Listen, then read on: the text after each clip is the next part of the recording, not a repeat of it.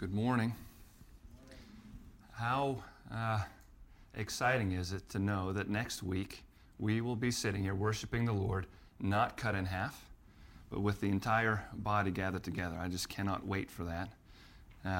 We know that we won't be gathered entirely together. There will still be brothers and sisters that we love that are not able to be with us, and we long for the day when that will end as well.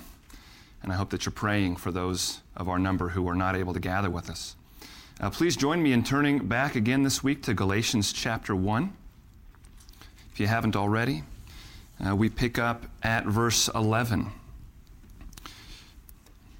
And Lord willing, we will finish the chapter this morning.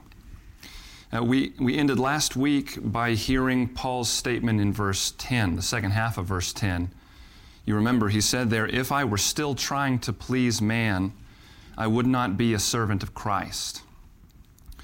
And what he was emphasizing there was that this dramatic shift that had taken place in his life from advocating Judaism to advocating for the gospel message of Christ, his emphasis was that shift cannot be said to have been done in order to garner favor with man. This morning, Paul is going to expand on that claim and defend it. And he's going to do that by walking through the details of the events surrounding his conversion. He's going to tell his story. And it's going to be amazing to see how powerfully the events of his life before and after his conversion to the gospel of Christ, how powerful of an argument it is to see those events. And so what we're going to do this morning is we're just going to follow him there. We're going to let him tell his story. We'll walk with him through these recollections of his past. And I do hope that we'll come away. It's always helpful when we come to a place in Scripture that walks us through some history, some biblical history. It helps us to develop our own sense of the timeline of things. And I hope that happens for us this morning, especially regarding Paul's life. But what's most important for us this morning is what Paul is trying to emphasize. And that's that we see how his life was manifestly a life of service to Christ and was not lived as a means of self-aggrandizement or man-pleasing. Let's begin by reading the text. If you're able, please stand with me as we read Galatians 1. I'll read verses 11 to 24 out of the English Standard Version. Paul writes this, "For I would have you know, brothers, that the gospel that was preached by me is not man's gospel, for I did not receive it from any man, nor was I taught it, but I received it through a revelation of Jesus Christ. For you have heard of my former life in Judaism, how I persecuted the church of God violently and tried to destroy it. And I was advancing in Judaism beyond many of my own age among my people. So extremely zealous was I for the traditions of my fathers. But when he who had set me apart before I was born, and who called me by his grace, was pleased to reveal his Son to me, in order that I might preach him among the Gentiles, I did not immediately consult with anyone, nor did I go up to Jerusalem to those who were apostles before me. But I went away into Arabia and returned again to Damascus. Then after 3 years I went up to Jerusalem to visit Cephas and remained with him 15 days. But I saw none of the other apostles except James, the Lord's brother. In what I am writing to you before God, I do not lie. Then I went into the regions of Syria and Cilicia, and I was still unknown in person to the churches of Judea that are in Christ. They only were hearing it said, 'He who used to persecute us is now preaching the faith he once tried to destroy.' And they glorified God because of me." This is the word of the Lord.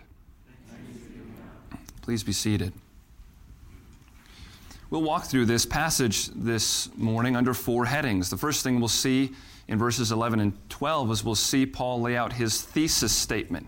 you could say. This is the claim, verses 11 and 12, that he will then proceed to defend. Secondly, we'll see in verses 13 and 14, we'll see him describe his pre-conversion life. Pre-conversion, verses 13 and 14. He'll then recount his conversion in verses 15 and 16. That's 15 to 16a will be his conversion. And then fourthly, in 16b to verse 24, we'll hear him describe his life post-conversion. So it's very easy to see what he's doing here in walking through this text. Let's start with verses 11 and 12, his thesis statement. Here's what he's making clear in recounting these events. The gospel I passed on, he says, is not man's gospel. Let me reread this statement. Notice he's making a claim in verses 11 and 12 that not only will he spend the rest of this chapter defending, almost all of chapter 2 is going to be spent continuing to defend this claim in verses 11 and 12. Here's the claim. He said, "For I would have you know, brothers, that the gospel that was preached by me is not man's gospel." Literally, is not according to man. "For I did not receive it from any man, nor was I taught it, but I received it through a revelation of Jesus Christ." This is the claim that he's staking. It's quite a claim. It's not a claim that we can claim. That what we have learned of Jesus Christ was taught to us by some human teacher. Paul is saying that experience is not the one that I experienced. It's not man's gospel, he says. Literally, not according to man. The Holman Christian Bible translates this, not a gospel based on human thought, or not a gospel after man. The King James renders it that way. This is a return. If you were here for our first message in Galatians, he's sort of returning to the door he cracked open back in verse 1. He said there, he was talking about his apostleship, and he said there that his apostleship was not from men nor through man. And this is what he's saying now about his message. So Paul's commissioning to bring the gospel message was not a commissioning that was given to him by man or through man, and the message that he was commissioned to give was not given to him by man. And he's expanding on this in verse 12, you see. He did not receive it from a man. That is to say, no particular human teacher taught it to him. That's what he's meaning in verse 12 when he says, I did not receive it from any man, nor was I taught it. We should not think of that as Paul drawing a distinction between being taught and receiving. He's not trying to draw a hard distinction there. If we thought that he was, here could be a danger for us. We might think he's saying that he was not taught this information. No, somehow the truth of the gospel was immediately and mystically known by Paul. Maybe that's what he means by receiving it through a revelation of Jesus Christ. That is not what we're supposed to be taking from this. Paul's point here is more simple than that. His point is that the teaching didn't come from another mere man. It came from God himself. And the content of that teaching, in fact, was Christ himself. That's what he's saying principally in verse 12 at the end when he says, I received it through a revelation of Jesus Christ. When you have these of statements, there's always some difficulty. A revelation of Jesus Christ, what does that mean? Does that mean that Jesus gave him the revelation? So it's a revelation of Jesus, from Jesus? Or does it mean that the revelation was about Jesus? A revelation of Jesus Christ. You see the difficulty there? And it's often possible that both can be at play at the same time. I think there is at least a real sense here, of course, that the first is true. Jesus is the one who gave the revelation to Paul. Again, you can just imagine the road to Damascus. He's walking to arrest Christians, and Jesus Christ appears to him and blinds him and tells him who he is. So in a very real sense, Jesus is the one giving the revelation. But this phrase of Jesus Christ should be understood, I think rightly, to be saying that Jesus is what was revealed to Paul. Jesus was the content of the revelation. I say that because that's the way Paul typically uses this, and because this matches how he's going to speak. If you look down at verse 16, he does the same thing down there. What happened in Paul's conversion, we'll see it shortly, is that the Father revealed the Son to him. That's what happened. So this is a revelation of Jesus Christ. It's a revelation to Paul of the truth about who Jesus is. The truth about Jesus as the Messiah. When Paul was Saul and was walking to Damascus, he did not believe that Jesus was the Messiah. And by the time he got there, he knew he had been wrong. It's a revelation of truth about Jesus as the fulfillment and recipient of the Old Testament promises and types and shadows. This is the revelation that he received. And his point is, who brought that revelation to him? He did not sit under a human teacher. God brought that revelation to him. Now we could try to explain this by jumping right to that encounter with Christ on the road to Damascus, or by thinking about how it affected him and so how he spent his time right after that experience. But instead, we're going to let Paul tell this story and direct the story. And the way that he decides to do that is to start actually pre-conversion. So when we come to verse 13, in verses 13 and 14, he takes us back to his life before he received this revelation of Jesus Christ. Look now at verse 13. He says, "For you have heard of my former life in Judaism, how I persecuted the church of God violently and tried to destroy it. And I was advancing in Judaism beyond many of my own age among my people. So extremely zealous was I for the traditions of my fathers." And we'll stop there. It's interesting to hear how he talks about his life before he was converted to the gospel of Christ. You see in verse 13, he calls it his former life. And he says that this was a former life lived in Judaism. You've heard of my former life in Judaism. Now, of course, Paul is still a Jewish man as he's writing this, right? There's not much he can do about that. There is a difference between being of Jewish descent and being in Judaism.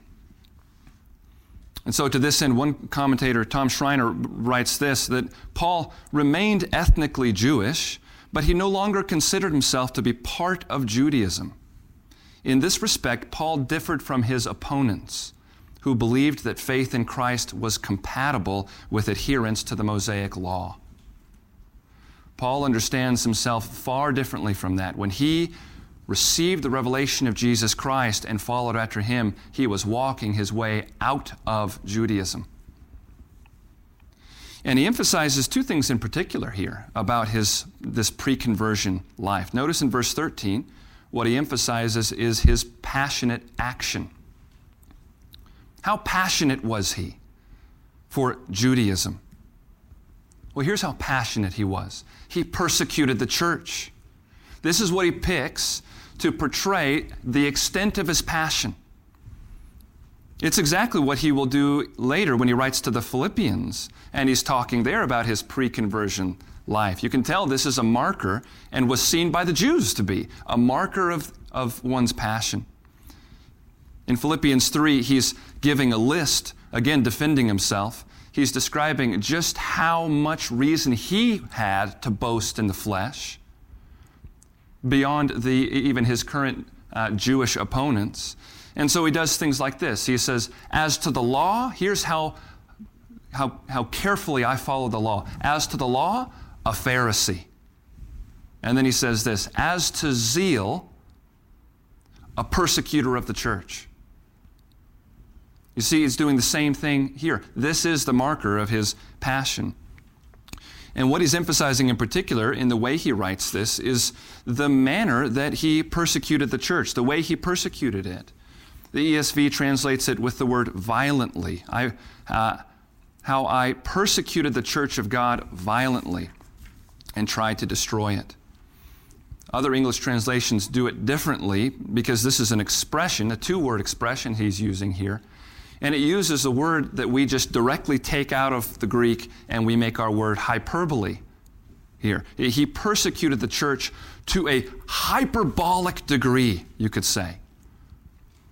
The New American Standard and King James both say he persecuted the church beyond measure. He persecuted the church, the Holman Christian Bible says, to an extreme degree. You see how different versions are trying to get this across, the extent to which he persecuted the church. And what that persecution entailed from Paul was something of an outright destruction of the church. He puts it that way. He literally says, I persecuted the church to an extreme degree and destroyed it.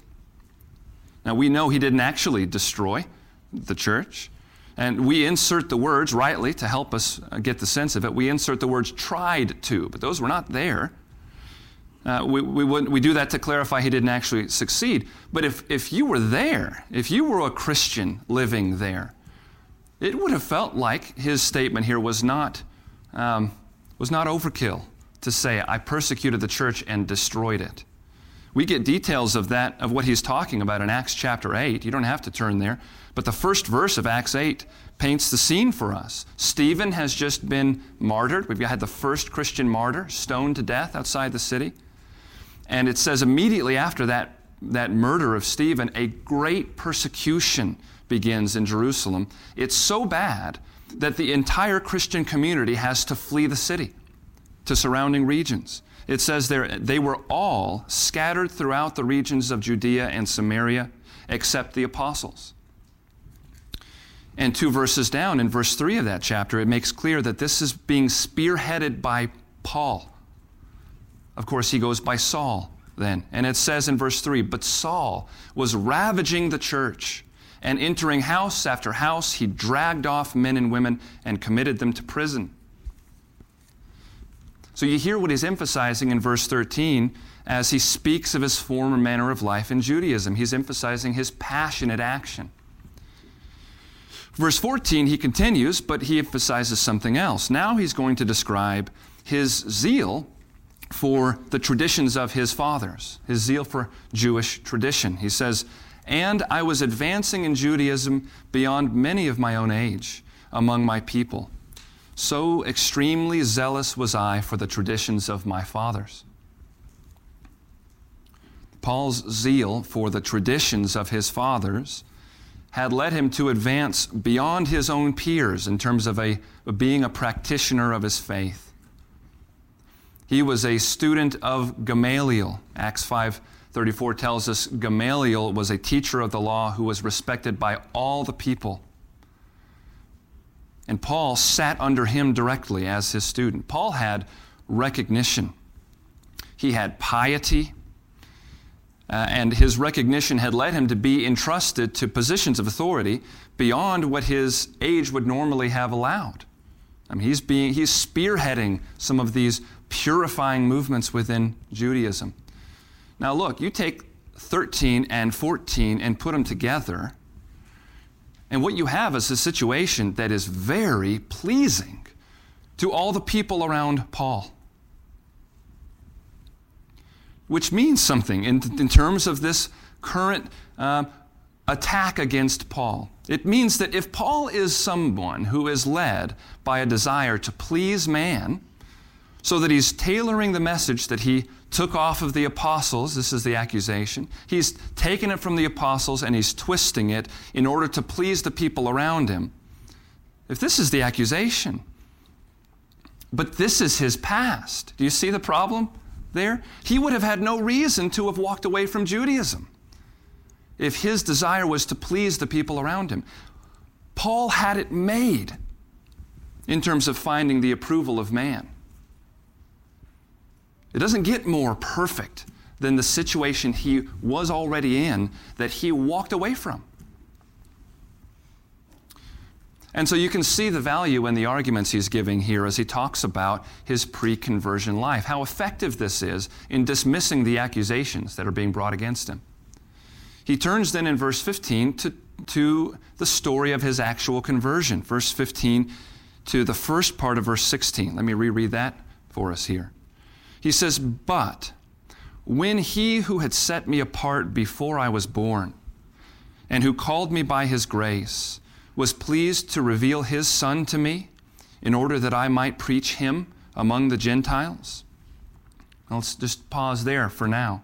Paul is just so extremely clear in his own mind, in terms of his own understanding of what actually happened to him, to bring him into right standing before God.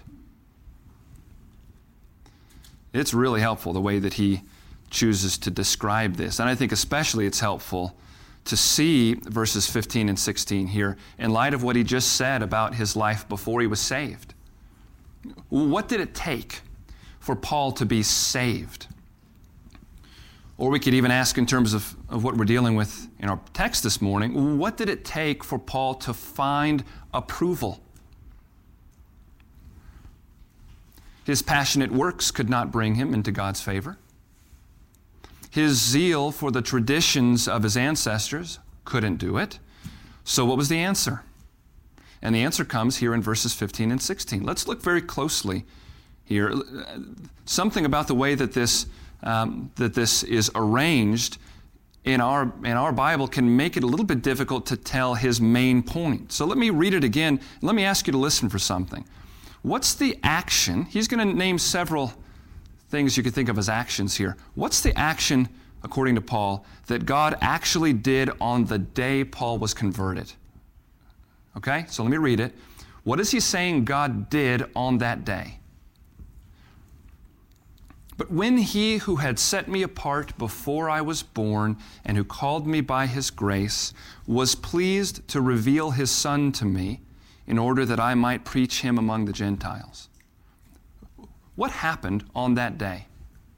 Can you see that the main action that he's drawing us to here is that what happened is that God was pleased to reveal his Son to Paul. That's what happened.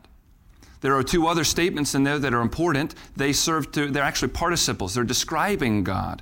This God who was pleased is the God who set him apart before he was born. He's the God who called him by his grace. But what he did there was he was pleased to reveal his Son to Paul. What it took for Paul to be saved at all, but here specifically, what it took for Paul to be commissioned into service as an apostle was one thing. Jesus had to be revealed to him. And notice that it's the sovereign activity of God that Paul is emphasizing here, and that he's talking about it in reference to his apostleship specifically.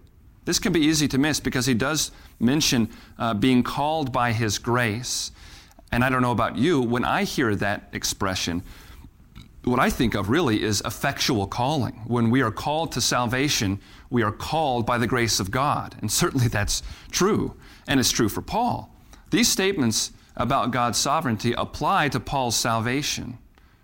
But he's talking about Paul's apostleship specifically and directly here. God set him apart before he was born. God graciously called him in order, he says, that I might preach him among the Gentiles. So this is about, first and foremost, the Lord's divine sovereignty when it comes to the callings of his people. How is it that Paul can claim apostolic authority? It's because God set him apart before he was born and graciously called him to this purpose, to this command to preach him among the Gentiles. And we shouldn't move on from this without taking note of something. Well, when Paul is talking about, when Paul's talking about a divine calling to a particular service, he is not talking about something that's foreign to your experience as a Christian.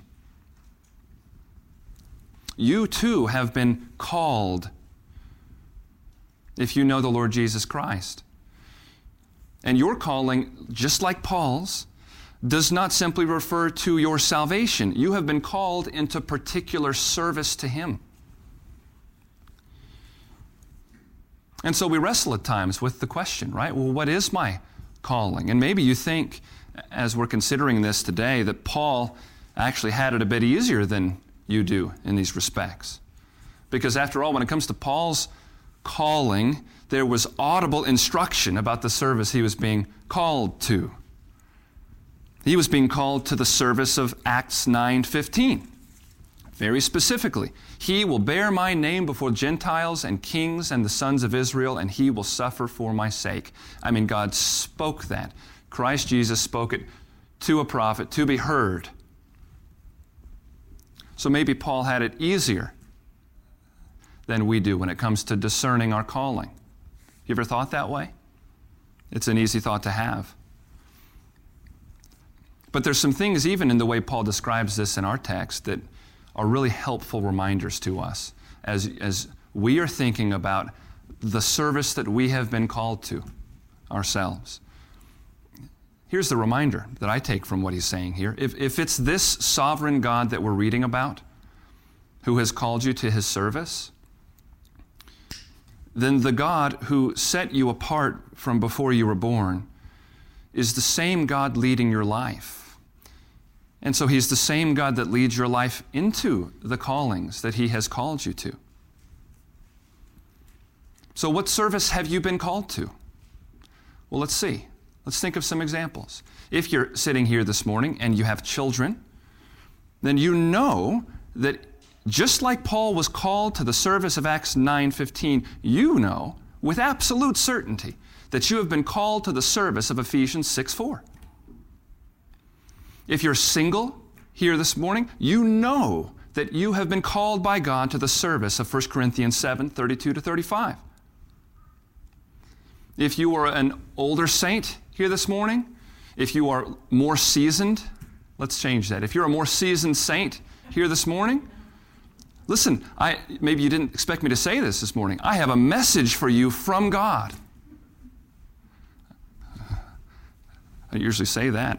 But it's true. I have a message for you, seasoned saint, from God himself. Here's the message. You have been called to the service of Titus 2:1-5. You've been called to pour out the wisdom God has given you over your years of walking with him in a present evil age. No one does that. No one walks with the Lord for years in a present evil age and is not given wisdom and given grace and given experiences to be learned from. God calls you to pour that wisdom into the younger generation. You're commanded to that end in Titus chapter 2. Because after all, you remember last week, I hope, if the Lord has saved you, seasoned Christian, and if the Lord has saved the younger individuals in this church and put them together with you in a local church family, do you know what you are to them now? You are a father to them. You're a mother to them. And God has called you to the service of Titus chapter 2.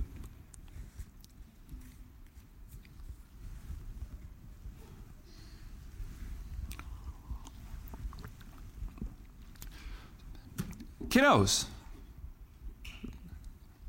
I'm looking for Owen and Brooklyn and Riley and Graham and Asher, Evie. Where are Jaden? There you are. Kiddos, I've got good news for you this morning. God has a divine calling for your life right now. I mean, he's calling you to service of him. Did you know that? I hope you know that by now, that he speaks to you in his word. Two things very particularly does he call you to, kiddos. Number one, Mark 1:15.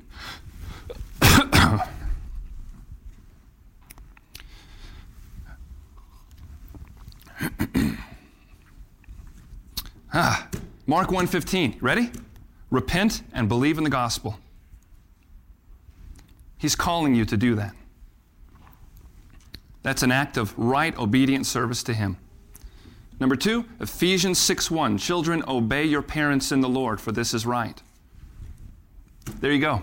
There is your calling from God. And I hope you can come to enjoy the simple clarity of that calling, guys, because it will develop beyond that over time.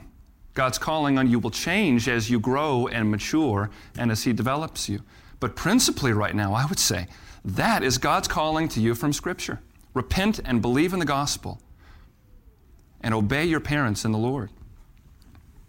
So up to the second half now of verse 16, we've seen Paul present his thesis argument for this next big piece of the letter, and we've heard him walk through his pre-conversion life and the experience of his conversion, but most directly, the experience of his commissioning as an apostle. The fourth thing that we find beginning in the second half of verse 16, he now starts to talk about his life post-conversion. Let me read all the way down to 24 again. When the Father was pleased to reveal his Son to me, Paul says, I did not immediately consult with anyone, nor did I go up to Jerusalem to those who were apostles before me. But I went away into Arabia and returned again to Damascus. Then after 3 years I went up to Jerusalem to visit Cephas and remained with him 15 days. But I saw none of the other apostles except James, the Lord's brother. In what I am writing to you before God, I do not lie. Then I went into the regions of Syria and Cilicia, and I was still unknown in person to the churches of Judea that are in Christ.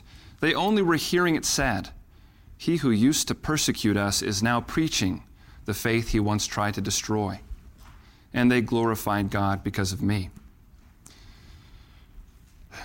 So far, the thrust of his argument that he is not bringing a gospel of man in order to please man, right? So far, the thrust of that argument has been to focus on the divine role in wrenching him out of the life that had definitely pleased the people around him into a life of commissioned service. Now he's going to actually go through what he did once he became a Christian to disprove the accusations about him. And we've been talking about those accusations a bit. We talked about it the first week when he spoke of his apostleship as being not from men nor through man. The accusation he's working to disprove is essentially this. Paul had gone in a self-serving intent. He had gone to the apostles, received the gospel from them, twisted it to his own ends, and is peddling it. So Paul is attempting to ride the coattails of the apostles to some sort of personal glory. This is clearly the accusation that is being brought against him. And there are really two things in particular that I want us to do this morning with these remaining verses. The first is, I want us to notice about Paul's statements here that they're focused on Jerusalem. Can you tell that? They're focused specifically on the apostles in Jerusalem. And the statements are essentially negative in this regard. This has been called Paul's negative travelogue. Let's just glance through these. The second half of verse 16, I did not consult with anyone. Literally, I did not consult with flesh and blood. Verse 17, I did not go up to Jerusalem. Verses 18 and 19, I went to Jerusalem. After 3 years, I went to Jerusalem. But when I went, I only stayed 15 days. And I didn't see any other apostles except for Peter and James. You hear how negatively this is being recounted. Verse 22, I was unknown in person to the churches in Judea. And keep going. Look at chapter 2, verse 1, where he's going to continue to go. After 14 years, I went up again to Jerusalem. Look at verse 11 of chapter 2. I opposed Cephas to his face. Do you see how essentially negative these statements are regarding Jerusalem and the apostles there? And you can sense power in this argument. How could Paul be guilty of peddling a gospel that he took from the other apostles if this is his timeline, post-conversion? So this is the first thing I just would have us notice about these, where they are aimed and how negative they are. Because if you notice that, you can see how effective this argument is against his detractors. The second thing I would have us do is, since Paul is taking this amount of time to give this much historical detail, it gives us a chance to understand his timeline better. I don't think we should waste that opportunity. One man said of this paragraph, he said, theologically, probably the least significant paragraph in Galatians. And that may be true in a certain sense theologically, but that's not the purpose he's giving it for. So let's notice the timeline and appreciate some of what we're helped with by him giving us these details. Look at verse 17. We read there that upon his conversion to Christ, he went away. So he's in Damascus, right? He was on the road to Damascus when he's blinded. He's led into the city, and that's where Ananias meets him, and he's converted. Upon his conversion, he goes away from Damascus into Arabia, and then he returns again to Damascus. Now, his main point in saying that is, if that's true, then guess where he didn't go? He didn't go to Jerusalem, did he? He was in Damascus. When he left, he went to Arabia, and then when he left there, he went back to Damascus. Now, these things correspond to events in Acts chapter 9. We won't look at some of the other portions and references, but if you would, turn back with me to Acts chapter 9 for just a moment. Let me read verses 17 to 22. Acts 9:17. This picks up right as Ananias arrives there. Verse 17. So Ananias departed and entered the house, and laying his hands on him, he said, Brother Saul, the Lord Jesus, who appeared to you on the road by which you came, has sent me so that you may regain your sight and be filled with the Holy Spirit. And immediately something like scales fell from his eyes, and he regained his sight. Then he rose and was baptized, and taking food, he was strengthened. For some days he was with the disciples at Damascus. And immediately he proclaimed Jesus in the synagogues, saying, He is the Son of God. And all who heard him were amazed, and said, Is not this the man who made havoc in Jerusalem of those who called upon this name? And has he not come here for this purpose, to bring them bound before the chief priests? But Saul increased all the more in strength and confounded the Jews who lived in Damascus by proving that Jesus was the Christ. That's a pretty incredible set of details. He's healed. He receives the Holy Spirit. He is baptized.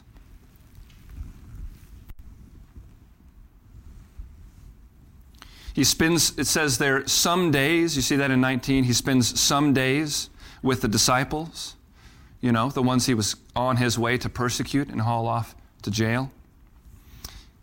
And then he immediately begins, it says, proclaiming Christ in the synagogues. He begins teaching. Now let's think, how could this very new convert suddenly be ready to articulate a defense of the gospel in Christ? To the extent that he is confounding the Jews in Damascus by proving that Jesus was the Christ. How could he be ready for this? And I think that what Paul gives us in Galatians helps a little bit, because you can tell some of the details are not in this Acts account. There's probably more than one component to the answer. How was he ready for this? One man said this, I thought this was helpful. Doubtless Saul had gone to some trouble. He's thinking of Saul before he was converted. Doubtless Saul had gone to some trouble to inform himself concerning the erroneous teaching which he took it upon himself to stamp out. The appearances of Jesus proved at once that Jesus was alive, and since God had vindicated him, that the new faith which was focused on him was true. The rest, by the rest he means the rest of Paul's growing understanding of Christ. The rest followed, not indeed in detail and immediately, mystical, not indeed in detail and immediately, but as the result of theological reflection. And I think he's exactly right. Saul becomes Paul, and the day before he already knew much about the claims of Christ. He knew about this faith that he had seen to be unfaithful to the Scriptures and that he was persecuting. But then he meets the man. He is confronted face to face with the risen Lord, and all of a sudden, his eyes are opened, and he begins to return to his Scriptures, and the Holy Spirit is illuminating them so that he sees them through the lens of Christ, so that he now can understand exactly how these things could be true. In other words, yes, Paul had a lot of thinking and meditating to do. And I have no doubt that it was already beginning as he was being led blind into Damascus. He is reeling from this. He had just said, "Who are you, Lord?" And the word Jesus Christ was the answer. And as he's walking into the city, I'm sure already by then, he is meditating. He is reflecting. But he wasn't starting that thinking from a blank slate. He knew the claims of the Christians that he was now joining. Also, you may have noticed in this account in Acts, Luke does not mention Paul's withdrawal for a time into Arabia. That happened for some of this 3-year period as well. And it seems like even when he was in Arabia, he was probably preaching the gospel. We think that because 2 Corinthians 11 tells us that early in his Christian life there's an Arabian king who is angry with him and is pursuing him in Damascus even. He had some reason to persecute Paul. So Paul was probably active in Arabia in some way.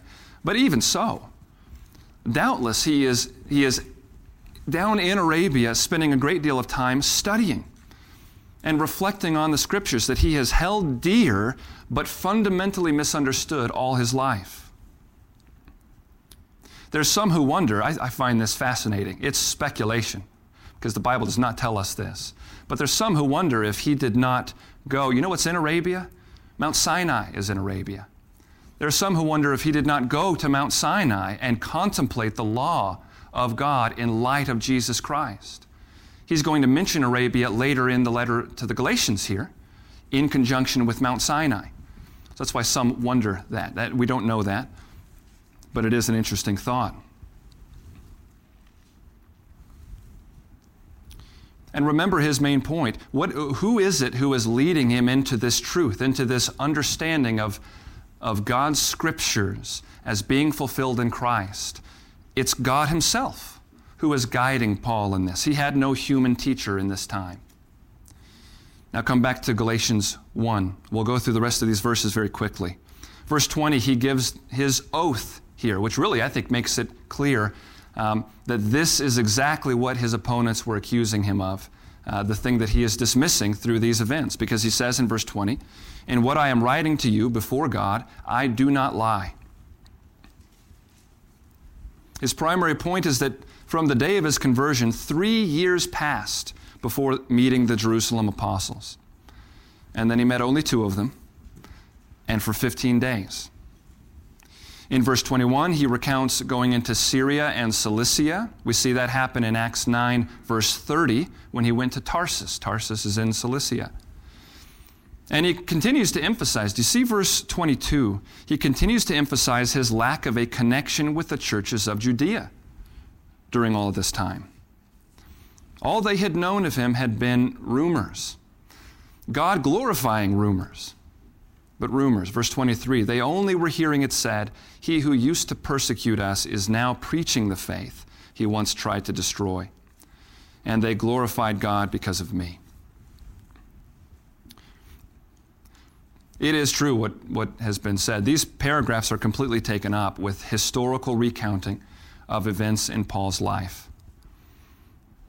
And yet, as we see the reason he's giving them, they're incredibly valuable to us. And I would have us, as we close this morning, consider how our Lord would have us come away with the principles that he intends for us here. I would draw our minds to the reason that Paul is going to this much trouble. He's doing all of this because his integrity is on the line. Can you see that? And he knows that his integrity affects the credibility of the gospel message. That on its own is a very important reminder for us this morning. Well, we cannot avoid it. The legitimacy of our ministry, the legitimacy of our living out those callings that we were describing in a faithful way that represents Christ, the legitimacy of those things is tied to our integrity. We can't help it. Paul knows that if his integrity is not maintained, people will not listen to his message or follow his example. Why else would 1 Timothy 3, verse 7, speak of one's good reputation with outsiders as a qualification for eldership? Why should that matter? It matters because integrity on display matters. So we receive this word from the Lord this morning, out of verses 11 to 24, and we let it create the occasion for us this morning to consider once again, how stands my integrity before a watching world? What discipline can I undergo? What wrongs can I right that will put integrity on display for the sake of the credibility of my gospel witness? Next week, we will continue to hear Paul telling his story. He's not finished yet. But for now, we respond to God's word this morning by thanking him for putting himself on display in our text, and for putting himself on display in Paul's life by graciously calling Paul to a life of service. And we can be reminded that the same is true of each and every one of us here this morning. God has called you by his grace, and not simply to salvation, but to humble and faithful service in the particular callings that he has given to you. May you be strengthened by these things this morning to pursue your God-given callings with passion and zeal and integrity. Let's pray together.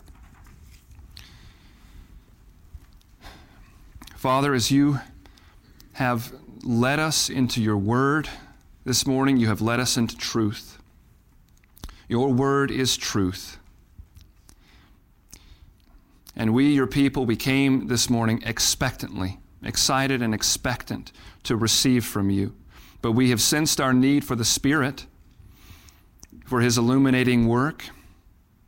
And we continue to ask even now that by your Spirit, that you would hide your truth in us this morning.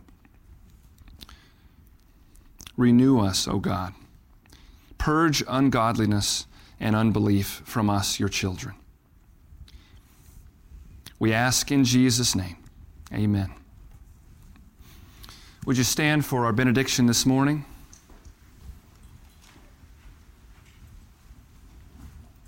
Let's be dismissed and go from here